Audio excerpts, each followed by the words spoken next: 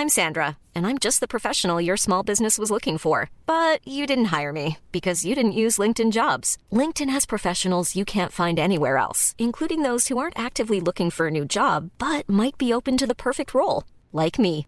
In a given month, over 70% of LinkedIn users don't visit other leading job sites. So if you're not looking on LinkedIn, you'll miss out on great candidates like Sandra. Start hiring professionals like a professional. Post your free job on linkedin.com/people today. There's never been a faster or easier way to start your weight loss journey than with PlushCare. PlushCare accepts most insurance plans and gives you online access to board-certified physicians who can prescribe FDA-approved weight loss medications like Wegovy and Zepbound for those who qualify. Take charge of your health and speak with a board-certified physician about a weight loss plan that's right for you. Get started today at plushcare.com/weight loss. That's plushcare.com/weight loss. plushcare.com/weight loss. Burrow is a furniture company known for timeless design and thoughtful construction and free shipping, and that extends to their outdoor collection. Their outdoor furniture is built to withstand the elements, featuring rust-proof stainless steel hardware, weather-ready teak, and quick-dry foam cushions. For Memorial Day, get 15% off your Burrow purchase at burrow.com/acast and up to 25% off outdoor. That's up to 25% off outdoor furniture at burrow.com/acast.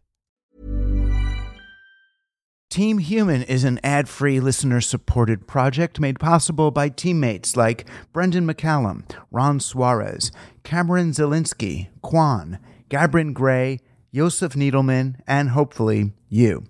Just go to teamhuman.fm and click on support to find the others who gain access to our Discord channel, my paywalled Medium posts, archives of my writing and conversations, and participation in our live Team Human salons in the Kibitz Room. See you there.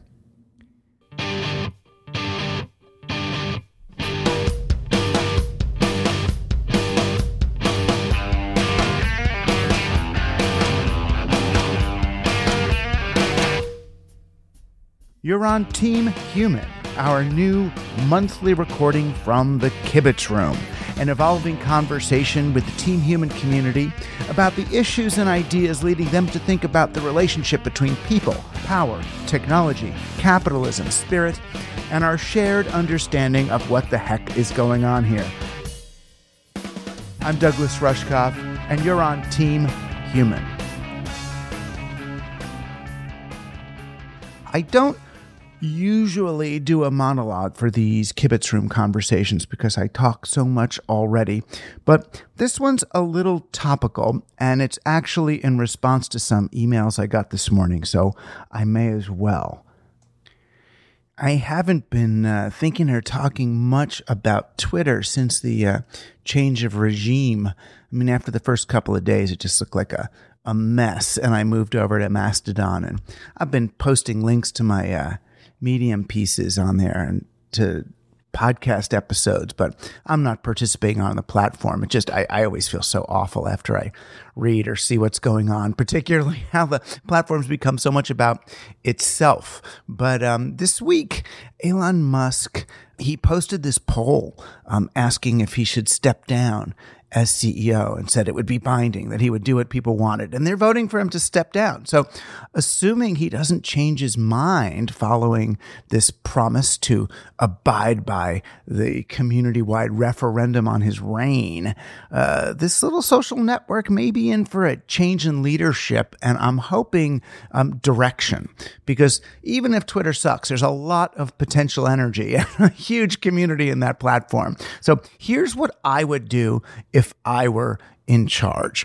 First, I would just scrap the algorithm. The algorithm, for those of you who haven't been paying attention, it's all that programming that decides what ends up in a person's feed, what posts to boost to whom, how to determine what's trending, how to direct ads at different people.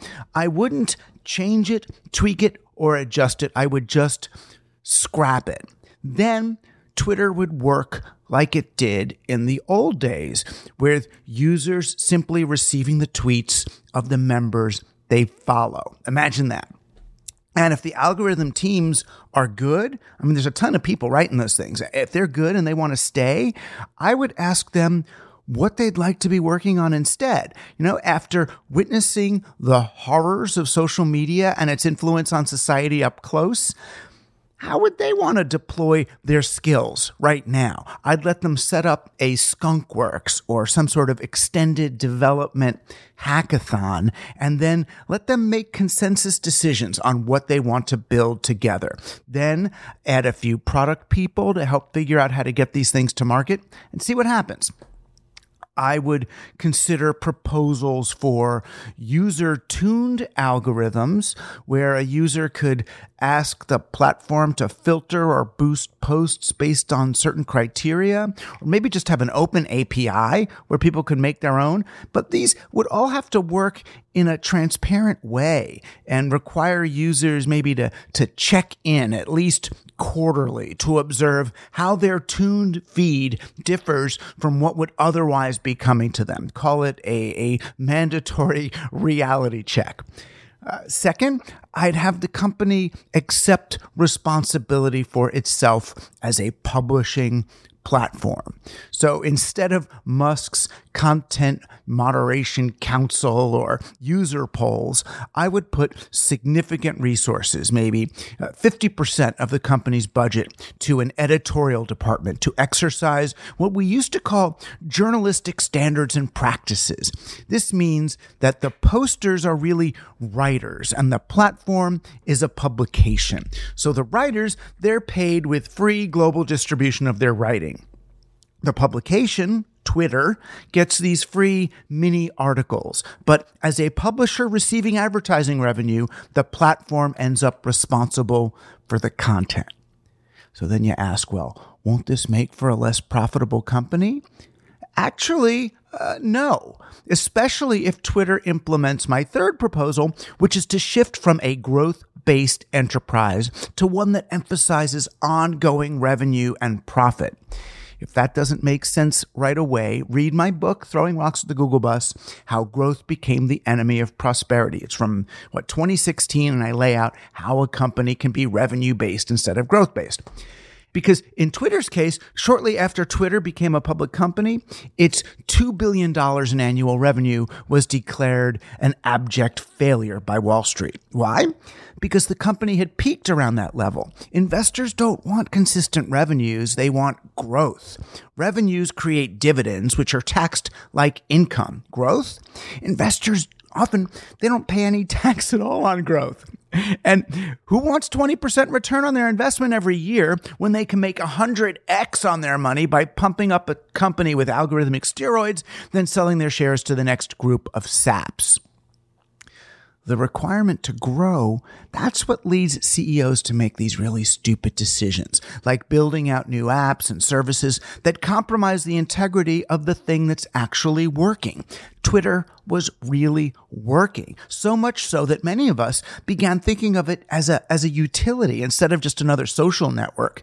What distinguished Twitter from Facebook, and I wrote a piece about this back in 2013 when I left Facebook, was that it wasn't driven by algorithms. You didn't have to pay for your own followers to see your posts.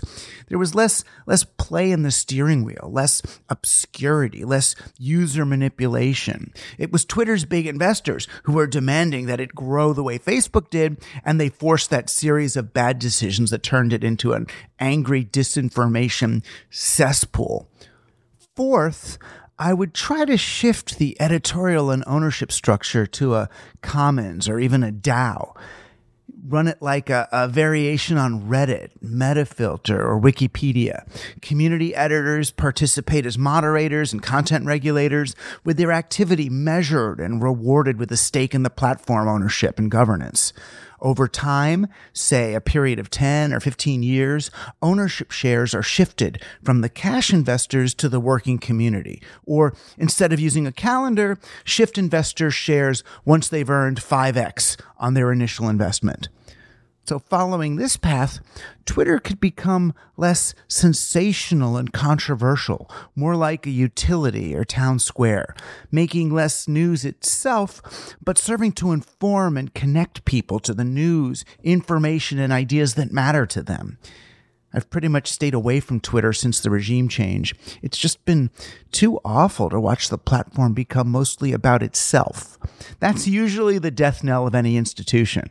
But the path to redemption is clear and easy, especially without the pressure of being a public company with an obligation to serve shareholders over everyone else. Much of our Silicon Valley billionaire elite were hoping that Musk's takeover of Twitter would function as a proof of concept for their vision of a new form of techno-monarchy. First Twitter, then the world. But this escapade has only proved the opposite. It is not civil society and government that need tech leadership. It is technology that needs to retrieve the mechanisms of civil society and collective governance. It's not rocket science.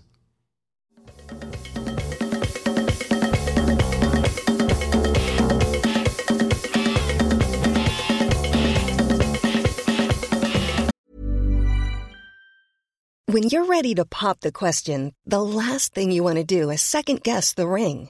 At BlueNile.com, you can design a one-of-a-kind ring with the ease and convenience of shopping online. Choose your diamond and setting. When you find the one, you'll get it delivered right to your door. Go to BlueNile.com and use promo code LISTEN to get $50 off your purchase of $500 or more. That's code LISTEN at BlueNile.com for $50 off your purchase.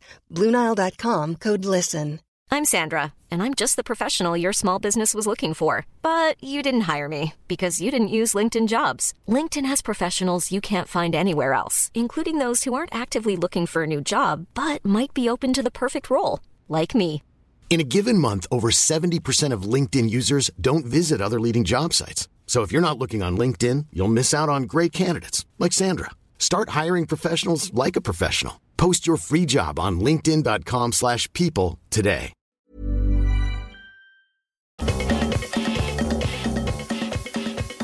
And now for our main featured event, the Team Human Community, coming to you alive from the Kibitz Room. The way we usually do these Kibitz Rooms is we've been doing them as kind of Q&A-ish things, and I will try to think of a better way to do this than this sort of one-at-a-time thing. But it seems like, call-in radio is sort of the easiest model to use for this. And if there was a much better one, they probably would have changed radio to that by now. So for now, let's do it where anybody who wants to share an idea, story, or ask a question or interact in any way, raise your hand, and Luke will, or Josh, whoever's in charge, will invite you to the to come up. Oh, Grace Lunker.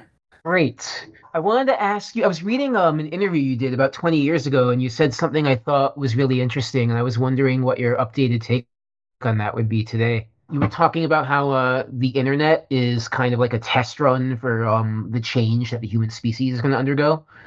You were saying how, the internet is kind of a test run for how we can deal with privacy when we can all read each other's thoughts, and deal with a global community when we're all realizing that we're part of the same thing. I thought the idea that the internet is a test run was really interesting. I was wondering what you think here in the future, now that it's been about 20 years, would you say we're still in that test run? Would you say that the test happened and we failed, or we passed, or are we still in it? I was wondering what you think about that. Yeah, it's interesting. I was just thinking about that. I remember when I was explaining that, and it was in the era of raves and the early internet, which at raves, the early internet, and kind of advanced fantasy role-playing games, and the psychedelic revival. And with each one of those things, for me, shared that same sensibility. All is one, we're a networked being, Gaia hypothesis, reality is designed by us collectively, and we're in a consensual hallucination, all that kind of stuff was sort of the same. But what I was concerned with was each of these areas becoming kind of like a religion. So rave becoming a religion. So then rave dance is the solution. This is the way we touch the great attractor at the end of time. This is the way we make contact with the aliens. Or you have a DMT trip and those machine elves, they are there. They're the thing. Or, Quetzalcoatl has spoken to me through these mushrooms. And now or that the internet is the next home for human civilization. And what I was trying to do is to say, no, all of these things are metaphors and in some ways maps for unexplored territories. But I was really concerned, and you could read like Korzybski for this, or Postman writing about Korzybski for this, that we not mistake the map for the territory, right? So the internet is this great thing, and people would say, oh, so is this the next civilization? And I would be like, no, but it's a great way of practicing for the next civilization. What would it be like if we opened our neurology and sensory systems to their true capacity, use that other 80 or 90% of the brain that we don't know what it's for, and I mean, I always believed that lying was really stupid because I saw this performer once on, I forgot, it was at a conference, and he was a lie detector guy. And like, he used to get hired by the military and by the cops because he had all these ways to tell when people were lying. And he demonstrated it on stage. He could pick, which person was telling the truth about this or not about that. And I was like, if he could do it intentionally, then I'm assuming that he's using tells that we give naturally and that we all perceive subconsciously. So if we're all on some level potentially part of the same thing, potentially clairvoyant, potentially knowing each other's thoughts, then I thought that maybe the internet was a way of like, okay, let's practice for what it's going to be like when we can really hear each other. Let's go to a rave to practice what it's going to be like to experience everyone else's nervous systems at the same time. Let's do some psychedelics to practice what it's like to actually hear the stars or the trees, when you're walking around, to be aware of their consciousness. So it was sort of that. In terms of where we are now, I would say I failed, and people have mistaken the map for the territory, that they look at it as real. And it's because we made these things real. I was talking like that before we put the banking system on the internet, before we put business on the internet. It's like, if the internet was acid and you're like, oh, acid's really cool. And then they say, okay, let's put banking on acid. Okay, let's put the financial system on acid. You would go, no, it's not for that. And that's sort of the way I still look at the internet. It was like, no, don't try to do serious stuff here. This is a crazy play space. Or at least, don't do it to the exclusion of the crazy play space. But I still hold these abilities are real. And I guess if I made a mistake, it was in thinking that people could practice in that way. There may be no in vitro way of practicing humanity. We may really just have to do it in vivo, because whenever we go in vitro, whenever we do it outside in a way that's not integrated with real life, we mistake that. We start to think that that's the thing. We start to think that the ritual is reality rather than a ritual. So I don't know. We certainly didn't succeed in using it so far the way I thought. But again, the kids that are here, the 20 and 30 somethings, that's how old I am, who are here, they seem to get a lot of this. They seem to be in another place with another level of play and seriousness. So maybe, just maybe, the things I was talking about maybe they're relevant now, even if they weren't then. Awesome. Thanks. Sure. This is Haley. Haley, hi. Hi. I was just, I loved the question and sort of where it led into games, because I really loved that recent interview with Eric. Loved his book a long time ago. And I think like what you were talking about, like the in vivo versus vitro. And like, I just noticed that a lot about myself, and games being like where I tested parts of myself, like online games, specifically when I was younger. And then like in my mid-20s, it was in-person games that, like with board games, that really got me out of my shell and like interacting with humans. just Yeah. echoing interesting thought on games. Yeah. Did you ever do the those like White Wolf games where they were called live action? Well, now we call them LARPs, live action role playing games. Did you do those?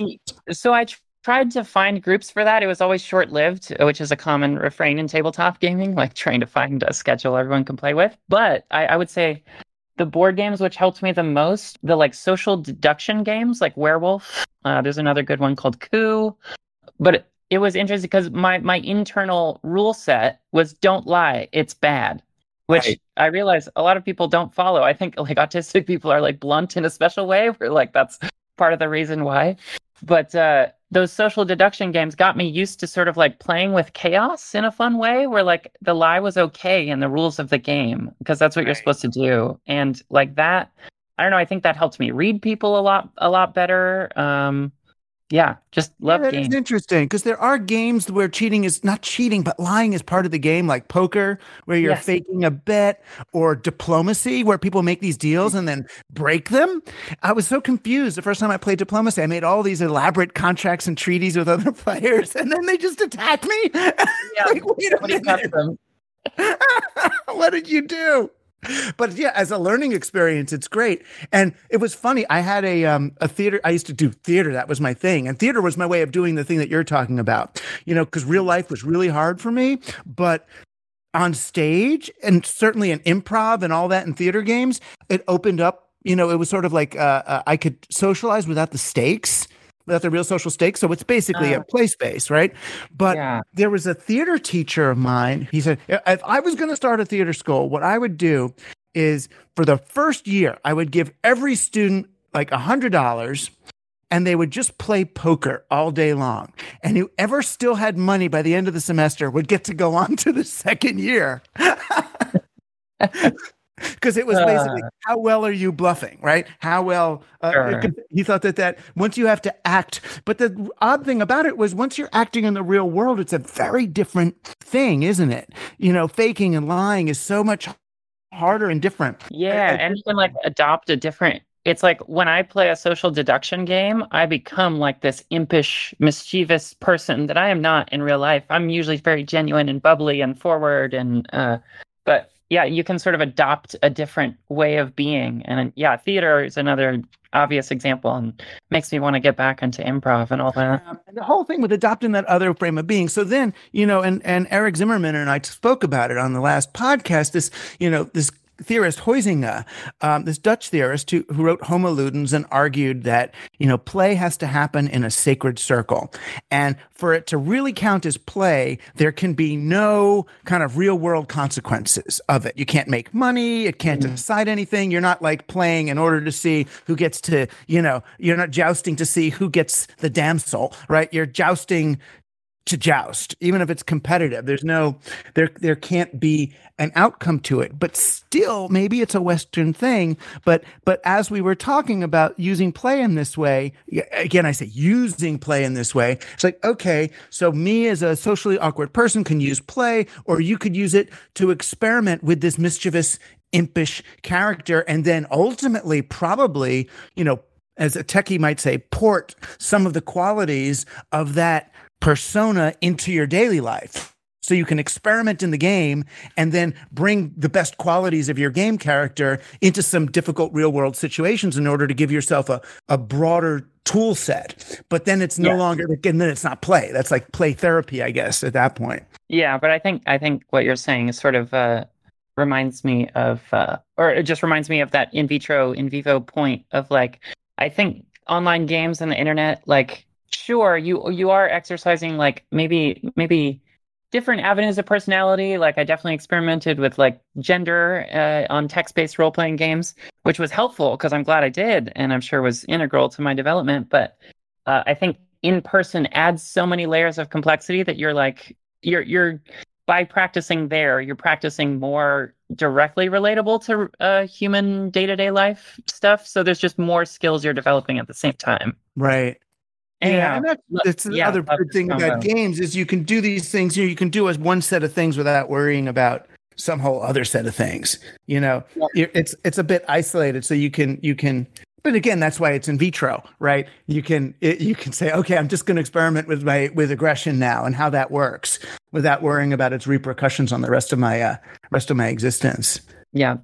Well, keep interviewing and talking about games. I think I will play, and I want to get some more theater people on there too. It would be fun.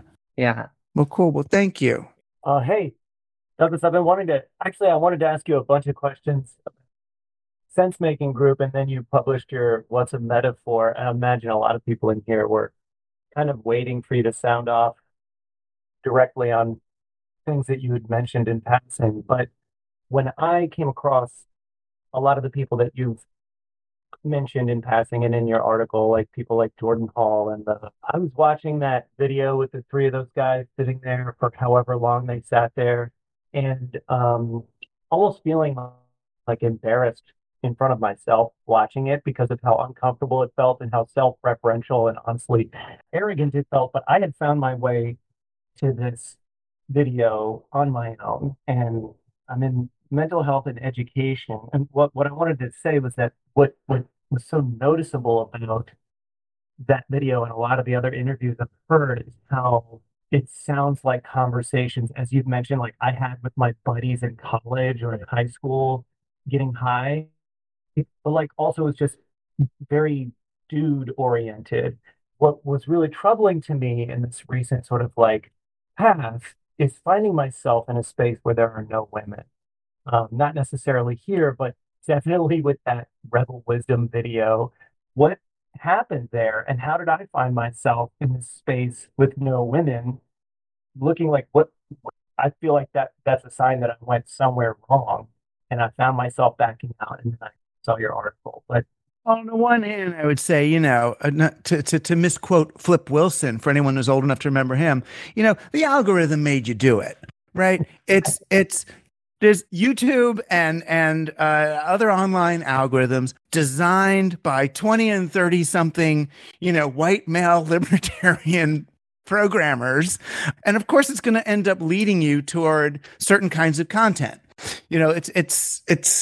It's the way our technologies are built. I mean, they got, the Android phone is doing non-Caucasian skin tones on its camera properly. I mean, it took them 20 years. So part of it is the way these technologies are tuned towards that kind of discovery. And part of it is you're going to tend to find yourself, any of us, these spaces are being colonized by the same sorts of colonial energies that colonized the real world.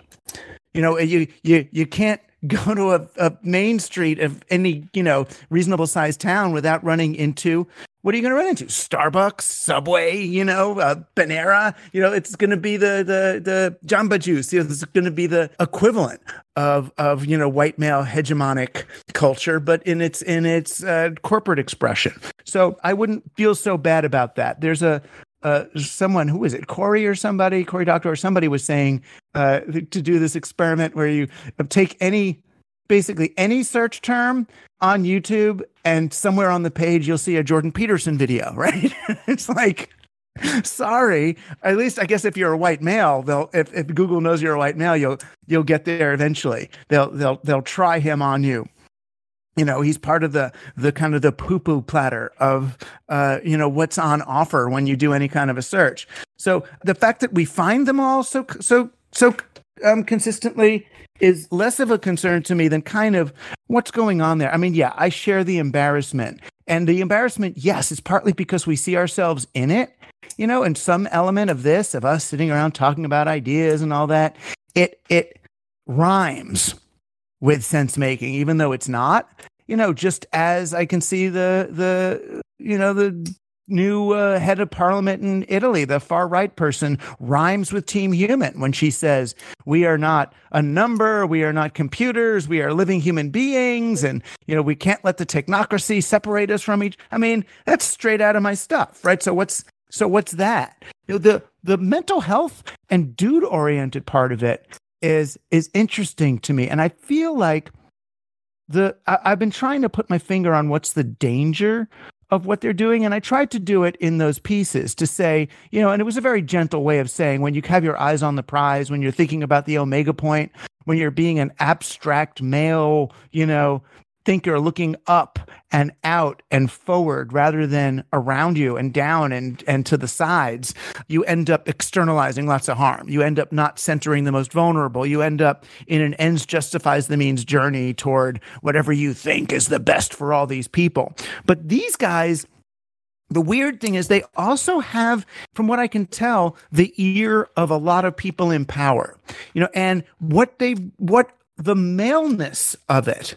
My feeling about the maleness of it is that it's somehow related to the greater male fear or male style fear of the hegemony or the oligarchy losing its power.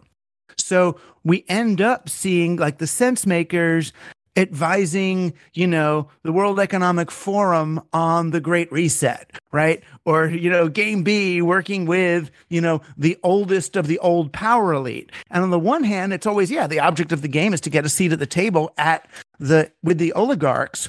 But when the reason why it seems to be white males with these slightly kind of narcissistically psychedelic ideas is that they're not a threat, that on some level they're saying, okay, this great transformation is going to happen. And here's how we can go through that transformation without it really threatening the white male dominance of society. So, and the best spokespeople for that are going to be people with some level of narcissistic personality disorder who can see their centrality as somehow an important part of what's going on.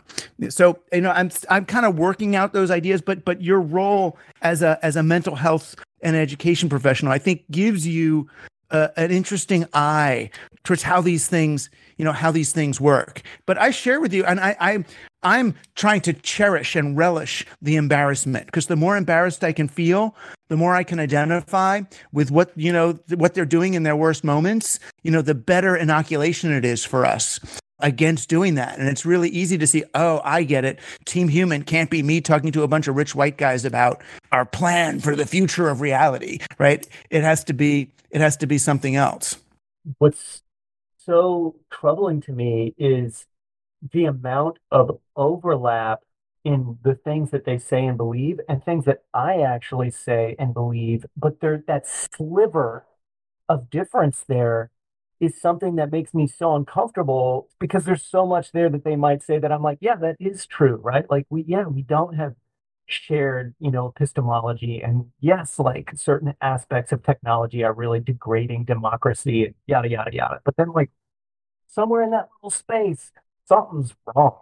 And it's weird. But that's why the way I treat it is like I kind of apply my Beavis and Butthead methodology to it, which and for me the lesson of Beavis and Butthead is never watch coercive media alone. Have a friend that you can deconstruct it with, a friend by your side. So Beavis and Butthead is basically these two animated characters who watch MTV videos and kind of deconstruct them in real time. I see them as responsible for breaking MTV. So when in a podcast, we tend to listen to podcasts and things alone or do those things alone. So I usually watch them through the filter of Decoding the Gurus, which is a really fun podcast that's kind of taking the piss out of a lot of that. Or I watch it through Symposia, which is a group of people who are kind of dedicated to reducing the ideological harm being caused by other things. So it becomes a way to kind of hear some of their ideas, but in ways that are a little bit less direct, and you don't have to listen for, these guys who would do a 4-hour podcast, and have 10 of them, and then make listening to 10 4-hour podcasts some kind of a prerequisite toward making it to the great fractal at the end of time. It's like, I'm sorry, that's not okay. To the sensemakers' credit, after I did that piece, 2 of the major sensemakers emailed me and say, we should talk, right? They're not just, saying mean things about me on Twitter. They're like, you may have a point, we should speak. I think you're misunderstanding what I'm saying, but I have enough respect for the argument you've made to engage with you. So that's to their credit. Hey. My name's Rowan. I'm from Seattle. And I guess this is sort of an observation which feels apropos of what's already been discussed, especially in regards to the map being confused with the terrain and also aspects of play. So I've recently been reading Ian McGilchrist's Master and the Emissary, or The Master and His Emissary to get the title of the book right, which, if for those who may be unfamiliar, is kind of re-examination and deep dive into both philosophy and the biology of hemispheric brain differences, which has been sort of a somewhat discredited theory for a long time because it got really overtaken by a very pop sci presentation of it. But it's really, really interesting to look into kind of what's going on, and that seems to be like the map being confused with the terrain being like a really good example of how the whole meta construction of society is sort of a process of the map being confused with the terrain, in that the left hemisphere isn't capable of actually having that direct experience of reality, but is also unaware of the right hemisphere's existence and tends to then think that its experience is the totality of reality. And how then play kind of is perhaps sort of somewhat of the solution to that, in that if we can kind of just keep telling the left hemisphere, no, your only job is to play with things. You're not supposed to like solve problems. You just have to play with things. And then we're going to deal with the reality of things as they actually come, rather than pretending that your imagination about the reality of things is the ongoing totality. It's really significant. I mean, it goes back to the first thing we were talking about, which is, play as practice, and so if the left brain could be taught that these are all, you're just playing, it's all okay, you're playing. I mean, you also have to tell the left brain you're safe. I think that's sort of the precondition for it recognizing that it's play. But yeah, if you're safe, then you can kind of play, and then it doesn't sort of lock and load quite as quickly. Right. And then you can kind of feed it back, because it's sort of, the right brain isn't, my understanding from reading the book, and just also because it really gels with my own experience, is that the right brain on its own doesn't have the ability to be creative. Like, the creation act has to come from the left brain's analytical ability to take things apart and put them back together in novel ways. But then as soon as it mistakes those recreations or those novel inventions that it's come up with as being the totality, rather than just serving it back into the larger reality to become part of the whole again, then you get stuck in this recursive kind of interior world.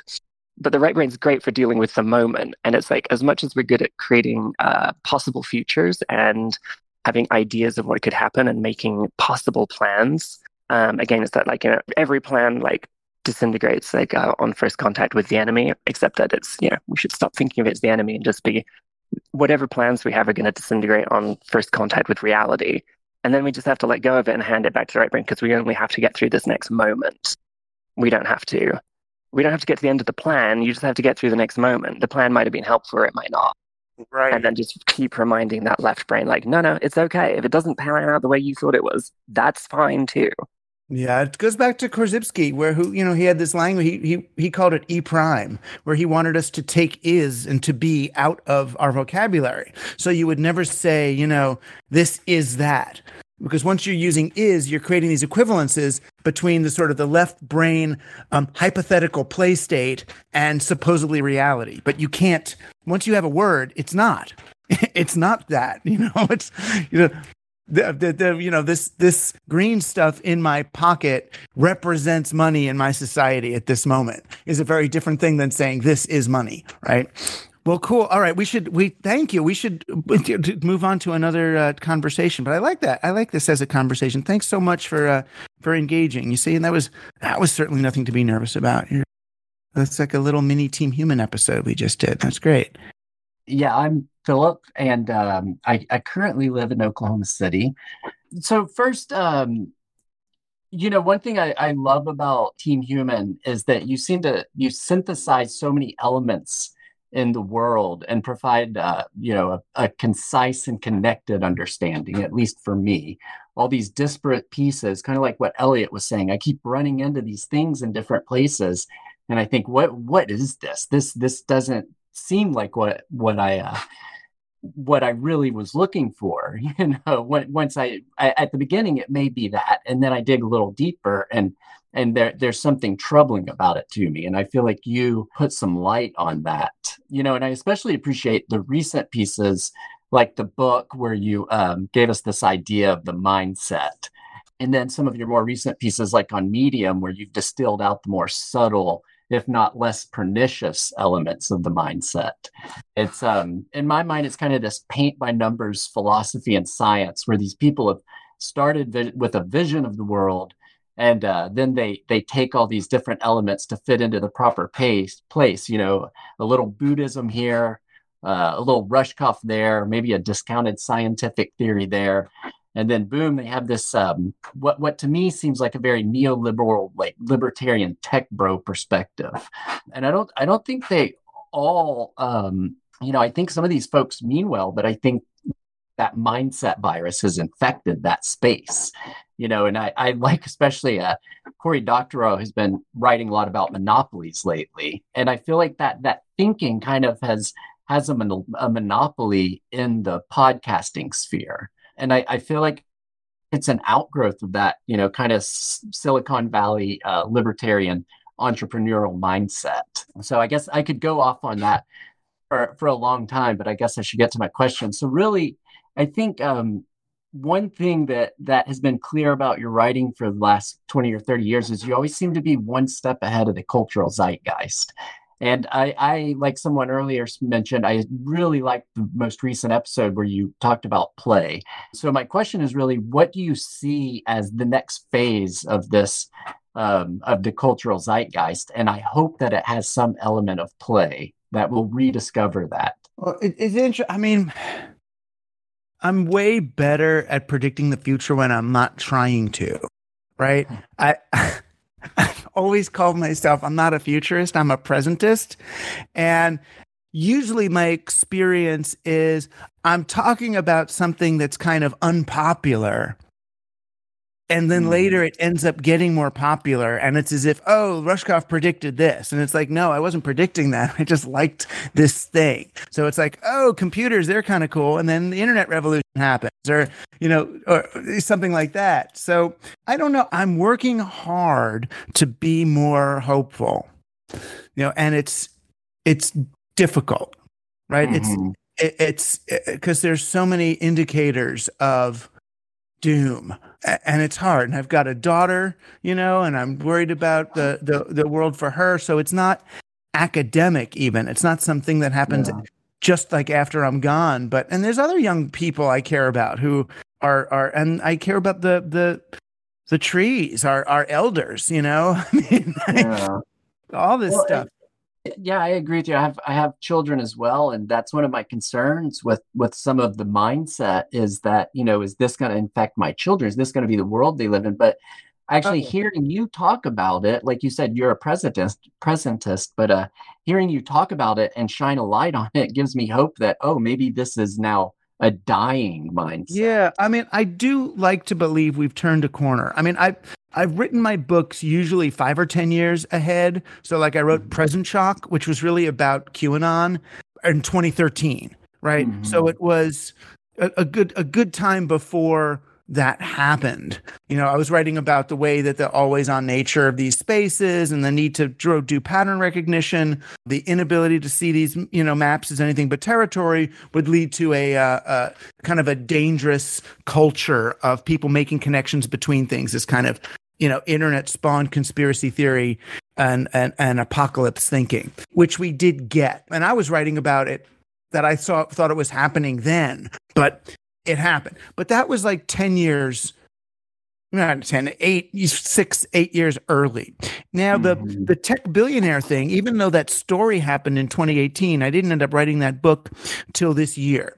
And so this book comes out in September, and Elon Musk is going through his, I would argue, real-time Charlie Sheen-esque internet-based nervous breakdown, before our eyes. And even though there's always going to be some diehards, and now there's, Matt Taibbi and Barry Weiss are kind of on Team Musk, with their Substacks revealing the news stories that were written. I mean, these stories were in the papers 4 or 5 years ago, acting like these are new leaks of something. I don't know anyone who didn't know that Twitter was tuning its algorithm based on, what important people told them to do and their own political sensibilities. It's like, duh, that's why we don't want privatized platforms.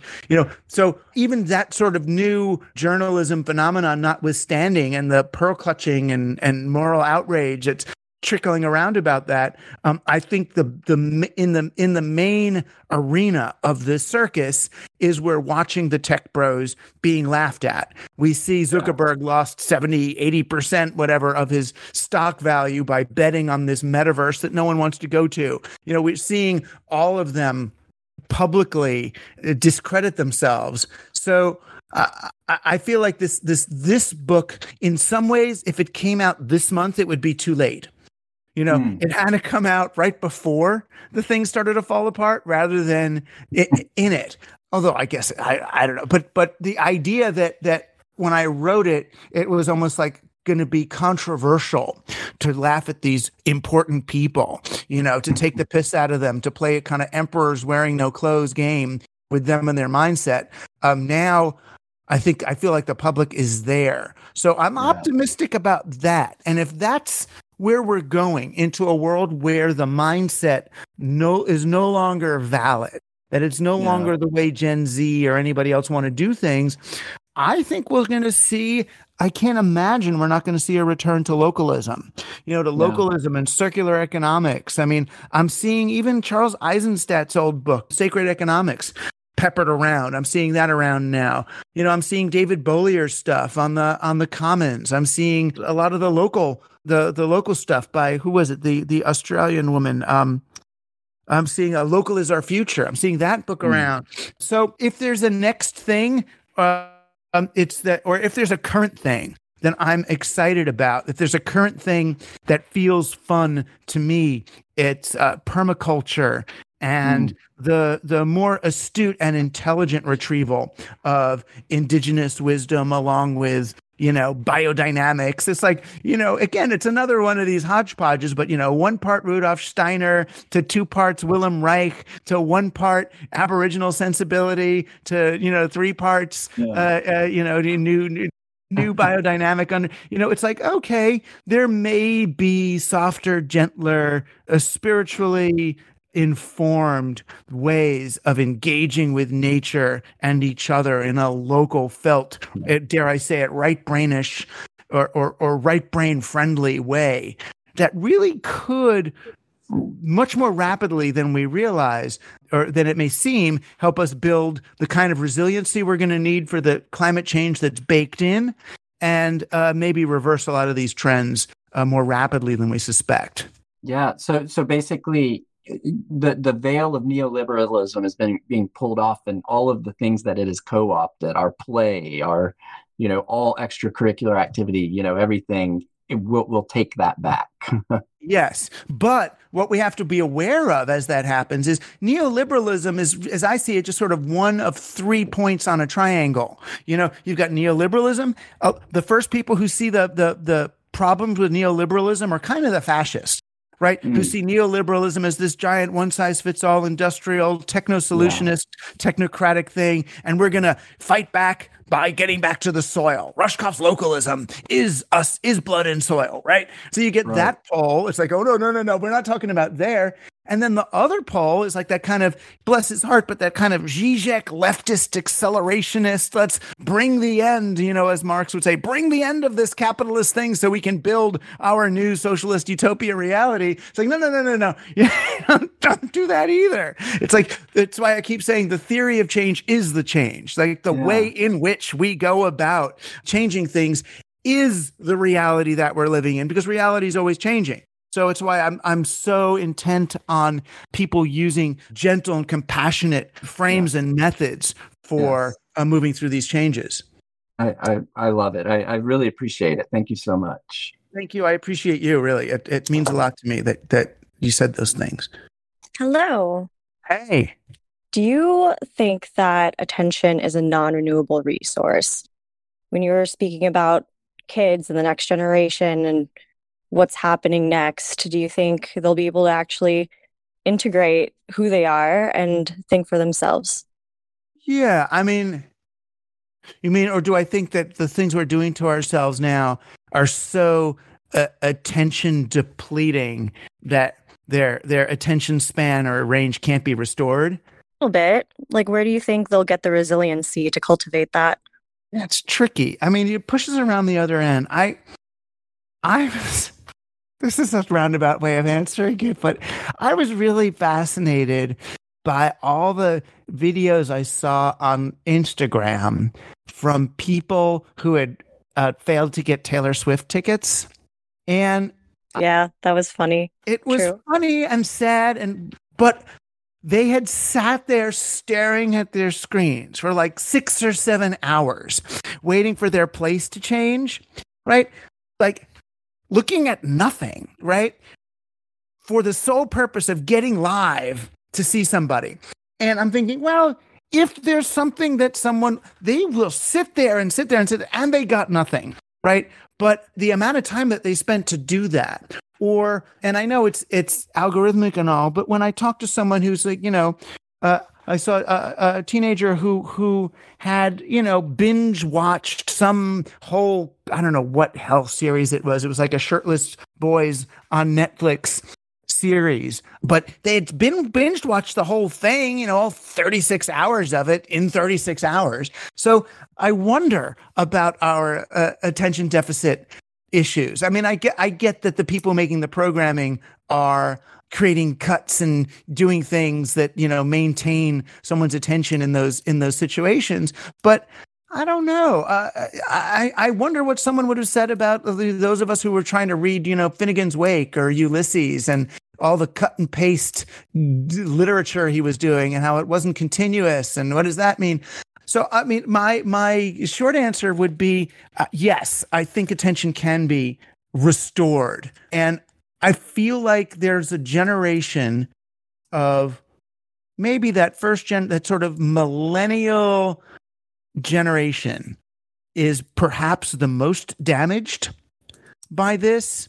And the next generation has adapted in some ways to the technology. I think that, I now look at like a Social Dilemma and those kind of movies and worry about the power of the algorithms over us and all. I think they may be overstated, because these are the people telling us that in those kind of movies are the wizards or the people who see themselves as the former wizards of Instagram and Google, who are still kind of drunk on their power and saying, oh, we had the power to do this. Now we'll use our great wizardry and power for good. And when I look at the kind of damage that young people are getting now, the young people who are highly involved in social media, and it's, cutting and depression and taking their lives and things. I wonder, well, is that the technology now? Or is it because they're looking at what they're looking at? Is it the content at this point? So I'm much more hopeful about these kids now than I was. I'm a little sad that the reading and writing level seems to be going away. I'm trying to be less judgmental and less, I guess, self-centered about it. I mean, here I am, a Jew who was raised on the idea of text as an urgent part of maintaining our ethical humanity, the text and the written law. I became an author, so I really value writing and reading. But I have a classroom full of students who are intelligent, but they can't read or write. And not, at least not in a way that would communicate, what used to be considered an 8th grade, 3-paragraph essay. That's not in their skill set. So where do we find it? I think it's really that. It's looking at how can the current competencies be utilized to bring about the culture we want. And sure, how do we bring forward the ones that they're losing? At least the same way we brought forward opera. Or classical painting or something, that these are valuable pursuits. They're just not central. They're not central anymore. But yeah, I'm slightly hopeful about that. I see kids when they're under pressure. I see great things come out of them. For every one time a kid gets ganged up on Instagram for being, too fat or too skinny or too gay or too straight, I see 10 examples of kids on Instagram or TikTok cheering each other on, and becoming allies of each other, even allying without even checking, defaulting to being an ally of whoever's there. So I guess my answer is yes, it's replenishable or renewable or retrievable, but just sometimes in unrecognizable forms, and that in some ways, the wobble in the wheel, the discontinuity between this and that, does give us an opportunity to inject or invest it with more compassion and empathy than whatever the dying system has been used for. It's a roundabout way of trying to be a little cheery. I like the take. And honestly, yeah, it's something I think about quite often, especially when you talked about the content of what is being fed and how that would in turn affect what they themselves will create in the future. I mean, yeah, I agreed, like probably not reading and writing. I think that's interesting how you're seeing that shift in your classroom right now. And what will that mode be later on I think that's exciting. It's interesting. I mean, in some ways, and maybe you're kind of making me realize this. I feel like I'm shifting right now my attention from context to content. I've spent 20, 30 years in the medium is the message, right? And that's because the medium was changing. And I feel like the medium changed. We're kind of there. We're soaking in it.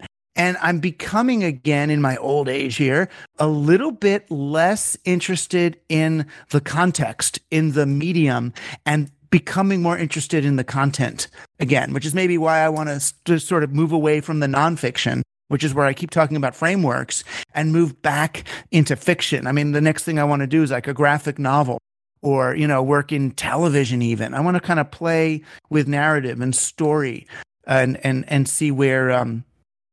I just think there's the stories we're telling ourselves are not, this is a big broad brush, but I feel like the stories we're telling ourselves as I look around mainstream, Amazon Prime, Netflix, HBO media, I don't like these stories. I think we deserve better ones. So that's sort of where I want to go now. I think we'll all go with you.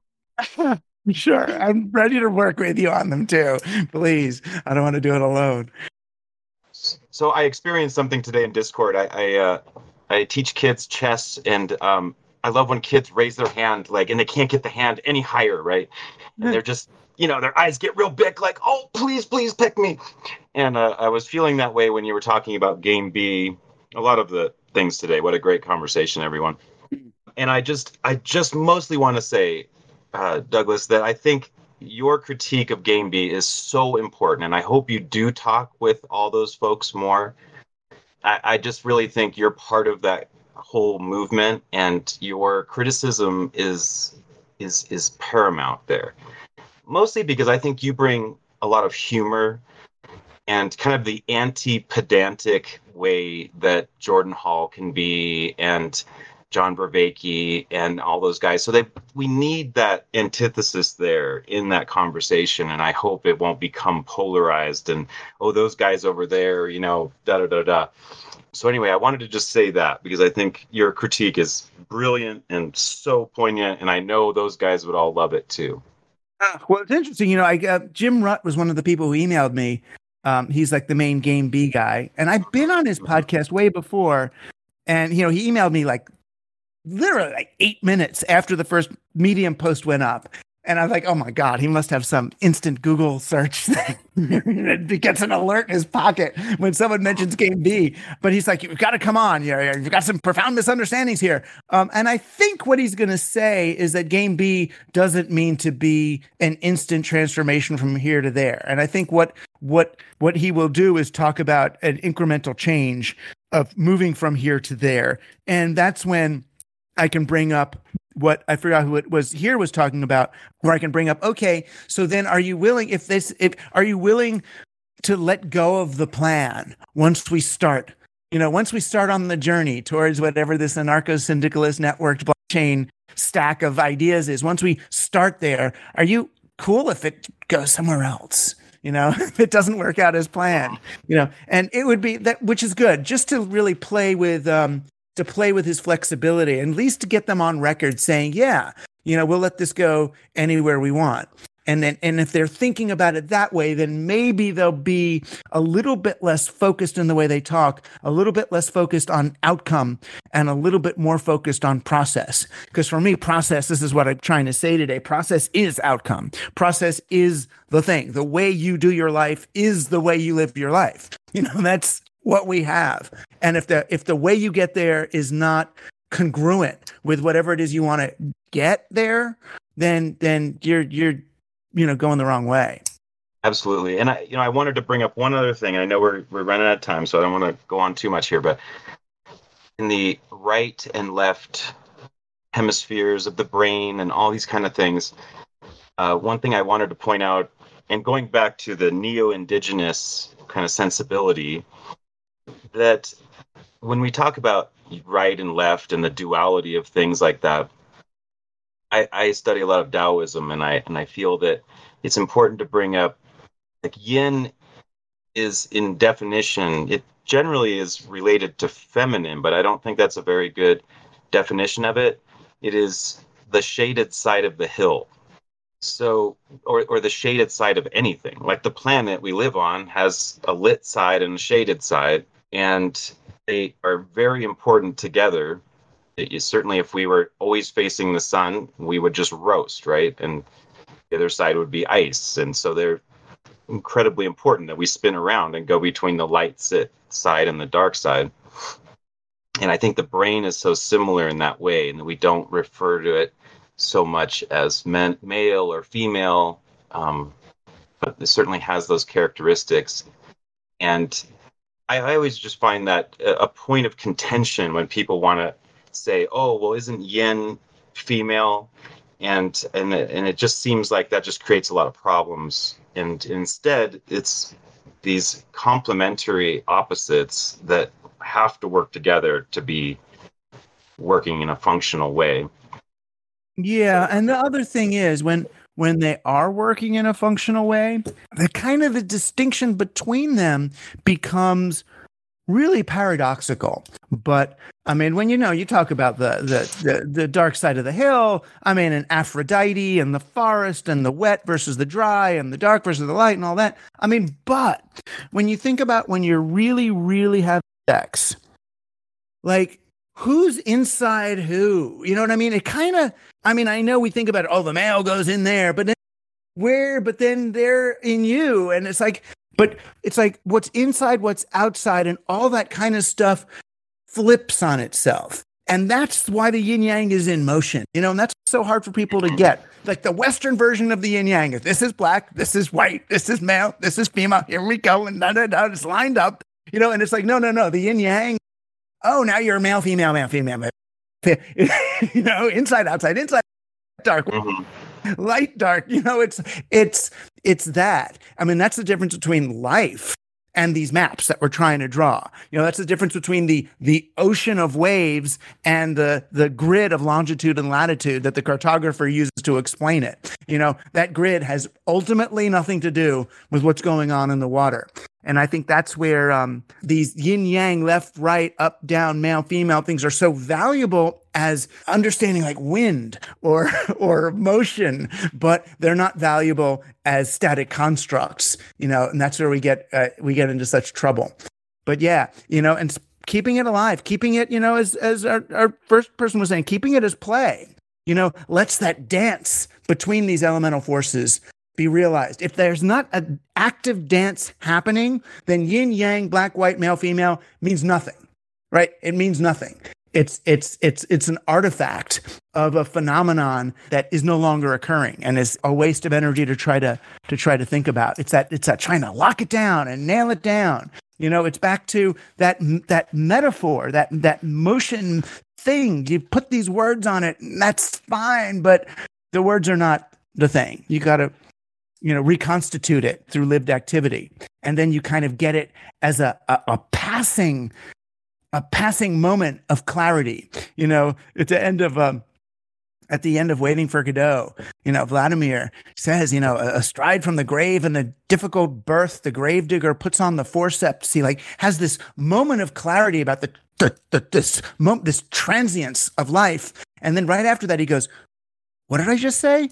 It's gone, right? And I think that's really it. That it's in the experience is where it happens. And yes, it's fun, and I'm a writer, and I could sit and write about it later and try to come up with all these clever ways of saying it so that someone else can go, oh yeah, that's what I had too. But that's not the thing. The thing is that we get to live the life and have those experiences.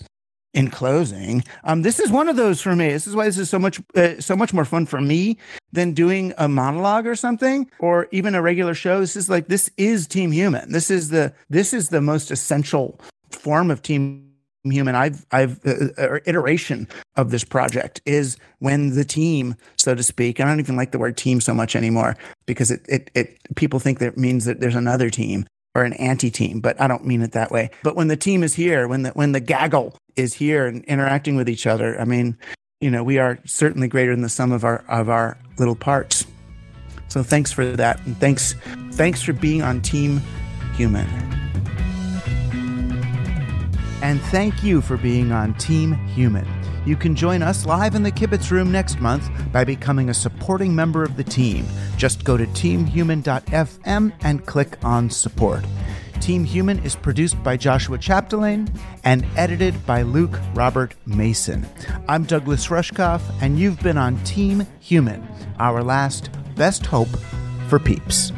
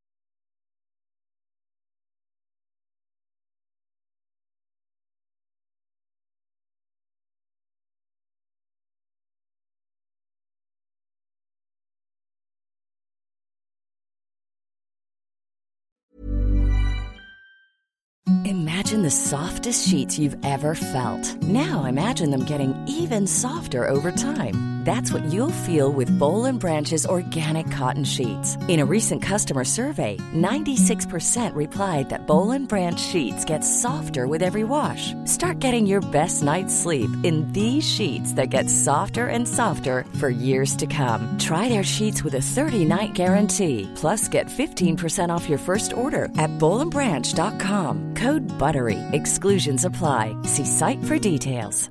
Even when we're on a budget, we still deserve nice things. Quince is a place to scoop up stunning high-end goods for 50 to 80% less than similar brands. They have buttery soft cashmere sweaters starting at $50, luxurious Italian leather bags, and so much more. Plus, Quince only works with factories that use safe, ethical, and responsible manufacturing. Get the high-end goods you'll love without the high price tag with Quince. Go to quince.com/style for free shipping and 365-day returns. Mom deserves the best, and there's no better place to shop for Mother's Day than Whole Foods Market. They're your destination for unbeatable savings, from premium gifts to show-stopping flowers and irresistible desserts. Start by saving 33% with Prime on all body care and candles. Then get a 15-stem bunch of tulips for just $9.99 each with Prime. Round out Mom's menu with festive rosé, irresistible berry chantilly cake, and more special treats. Come celebrate Mother's Day at Whole Foods Market.